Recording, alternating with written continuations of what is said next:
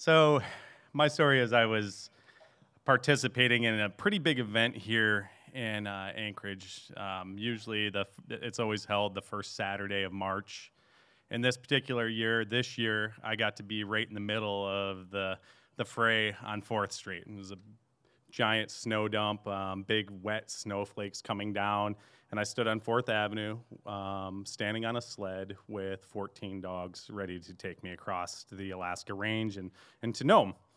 And it takes a lot to get to that point, and I was happy to have my structure next to me. My wife and my daughter were there supporting me. I had a group of 20 of my very good friends here, a drinking club with a running problem, and they had Hammerhead Shark onesies on and kind of took over the event.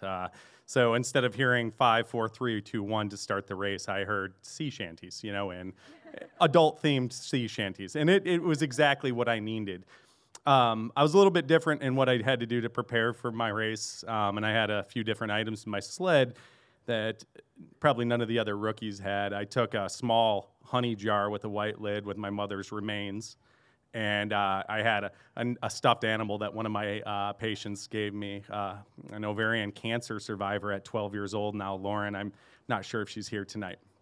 But I stuffed these things in my sled because you kind of figure this is going to be a pretty tough endeavor. And either way, I took off from the start line, and it was a giant tailgate party, and I just had a blast. Most people don't know that this probably qualifies for the longest tailgate party in the world by Guinness Book of Records.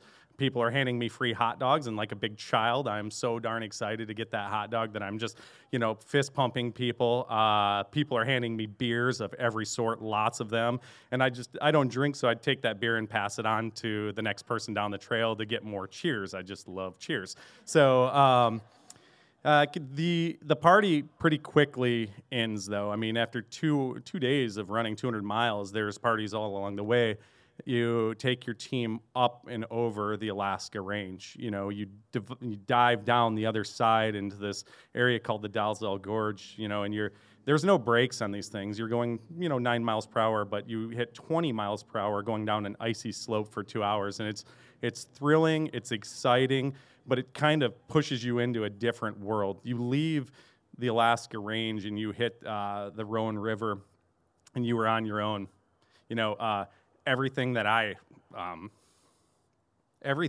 went through to get there was off my shoulders now.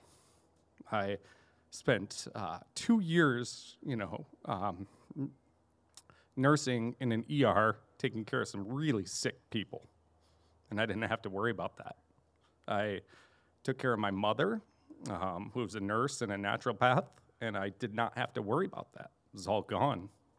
The race kind of turns into some primitive thinking at this time, and you just take care of your dogs, natural for me, and I just kind of pushed them along the trail. I fed them. I got off every hour, and I did a cheer or did a snow angel or something, just kept these dogs going.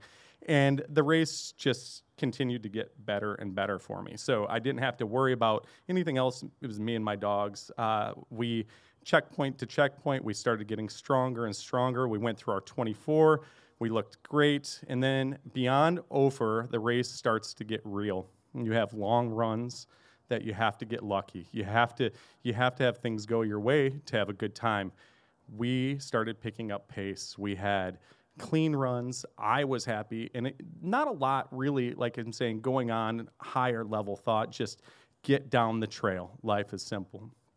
And I come off the Yukon River, and my goal for this race was get to Old Woman's Cabin. It's a sacred place among the natives in the area and the mushers, and this is a place where I was going to spread my mother's ashes. And probably 20 miles outside of Old Woman's Cabin, one of our dogs started wobbling and weaving, and I noticed it, and he was the biggest dog on my team, but I put him in my sled, and I carried him into the cabin, and I nursed him back to health. I fed him, gave him what he needed, cuddled with him, supported him.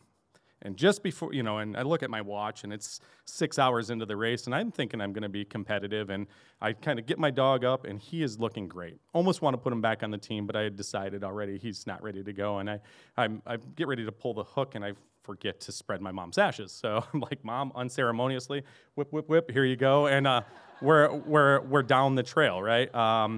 And it didn't bother me. I at that point in time, not a lot going on. It was just time to start my race now. I didn't care if I finished at this point in time. This is exactly where I needed to be. I had bluebird skies. I was either ahead of the storm or behind the storm, and I was coming to the coast, the infamous Bering Sea coast, Unalakleet onto Shaktoolik, this spit of land that jets into the Bering Sea, and it is barren.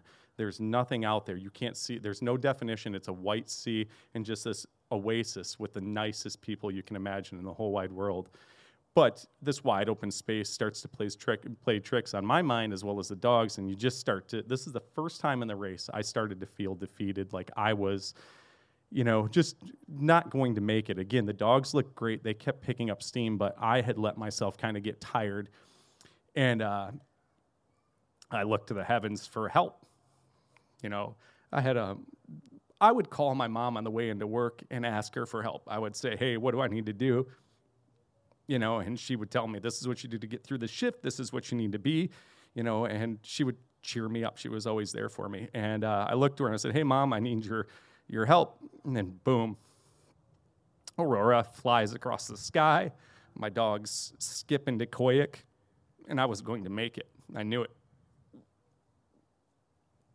200 miles from the finish, we started running top 10 fastest run times of the entire race. We were starting to get into some of the elite racers. Not that I really cared. I mean, I'm looking back on the metrics now, and it was awesome. But what really cared about is we had done it right, and we were impressing and impressing my mom and making my family happy. And we get to the last checkpoint, and again, I think we're going to make it, and my dogs decide they want to turn around.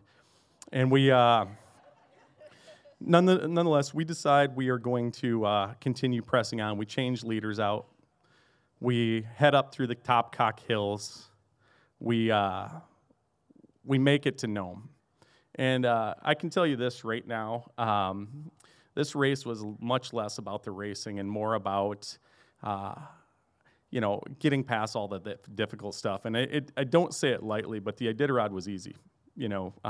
Caring for patients like my coworkers and I did, and losing my mom, that's the tough stuff right there. But I want to do it again to race next time. We'll definitely do it one more time. And that's my story, guys. That's where I am.